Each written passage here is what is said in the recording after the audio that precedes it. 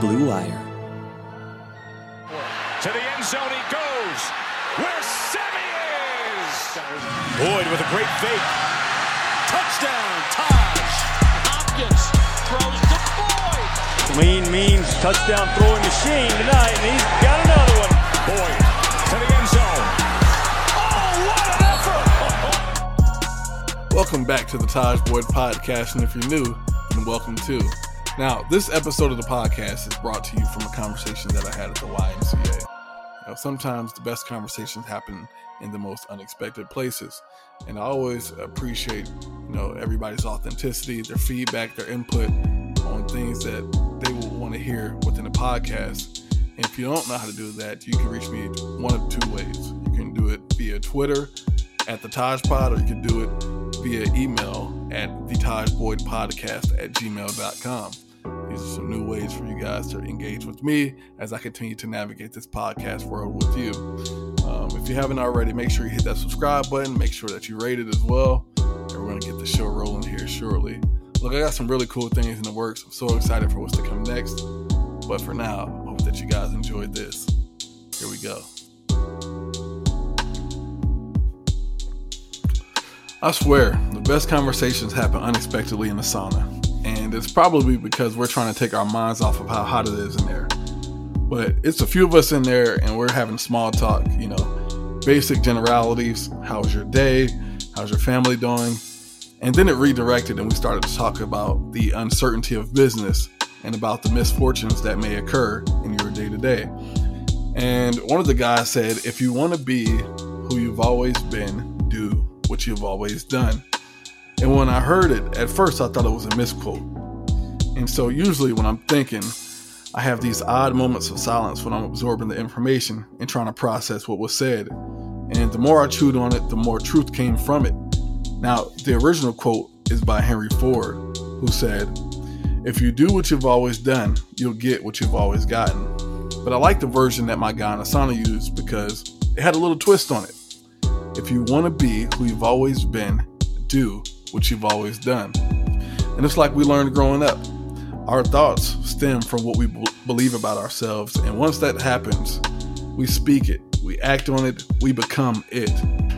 And whether it's good or bad, whether we believe that we're destined for greatness or that we'll only live a life of pitfalls and misery that ends in the worst way, we are our thought stream. And that's one narrative that we have the power to control. It's not easy though. All right, especially in this generation, especially in this space and time where our journey intersects with the millions of other people we see with the click of a button. We end up living in a comparative analysis world where we see and base our levels of accomplishment with that of other people that are similar to us. And when I say that, I mean people who are similar in age, occupation, or people within our friend groups. But you got to realize that your journey is your journey. All right. But in that journey, you also got to understand that this is a process fueled by preparation. And as the guy's talking in the sauna, he mentions his diet and his workout routine.